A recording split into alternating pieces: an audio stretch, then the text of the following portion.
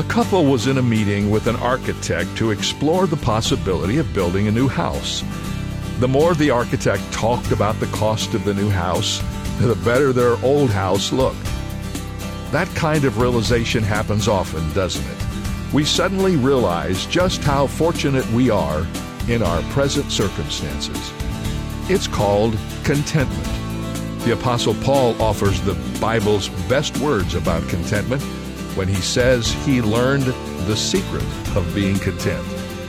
We brought nothing into this world, and we can take nothing from it. This is David Jeremiah encouraging you to get on the road to new life. Discover God's reasons for contentment on Route 66. Route 66, driving the word home. Log on to Route66Life.com and get your roadmap for life. Route 66. Start your journey home today.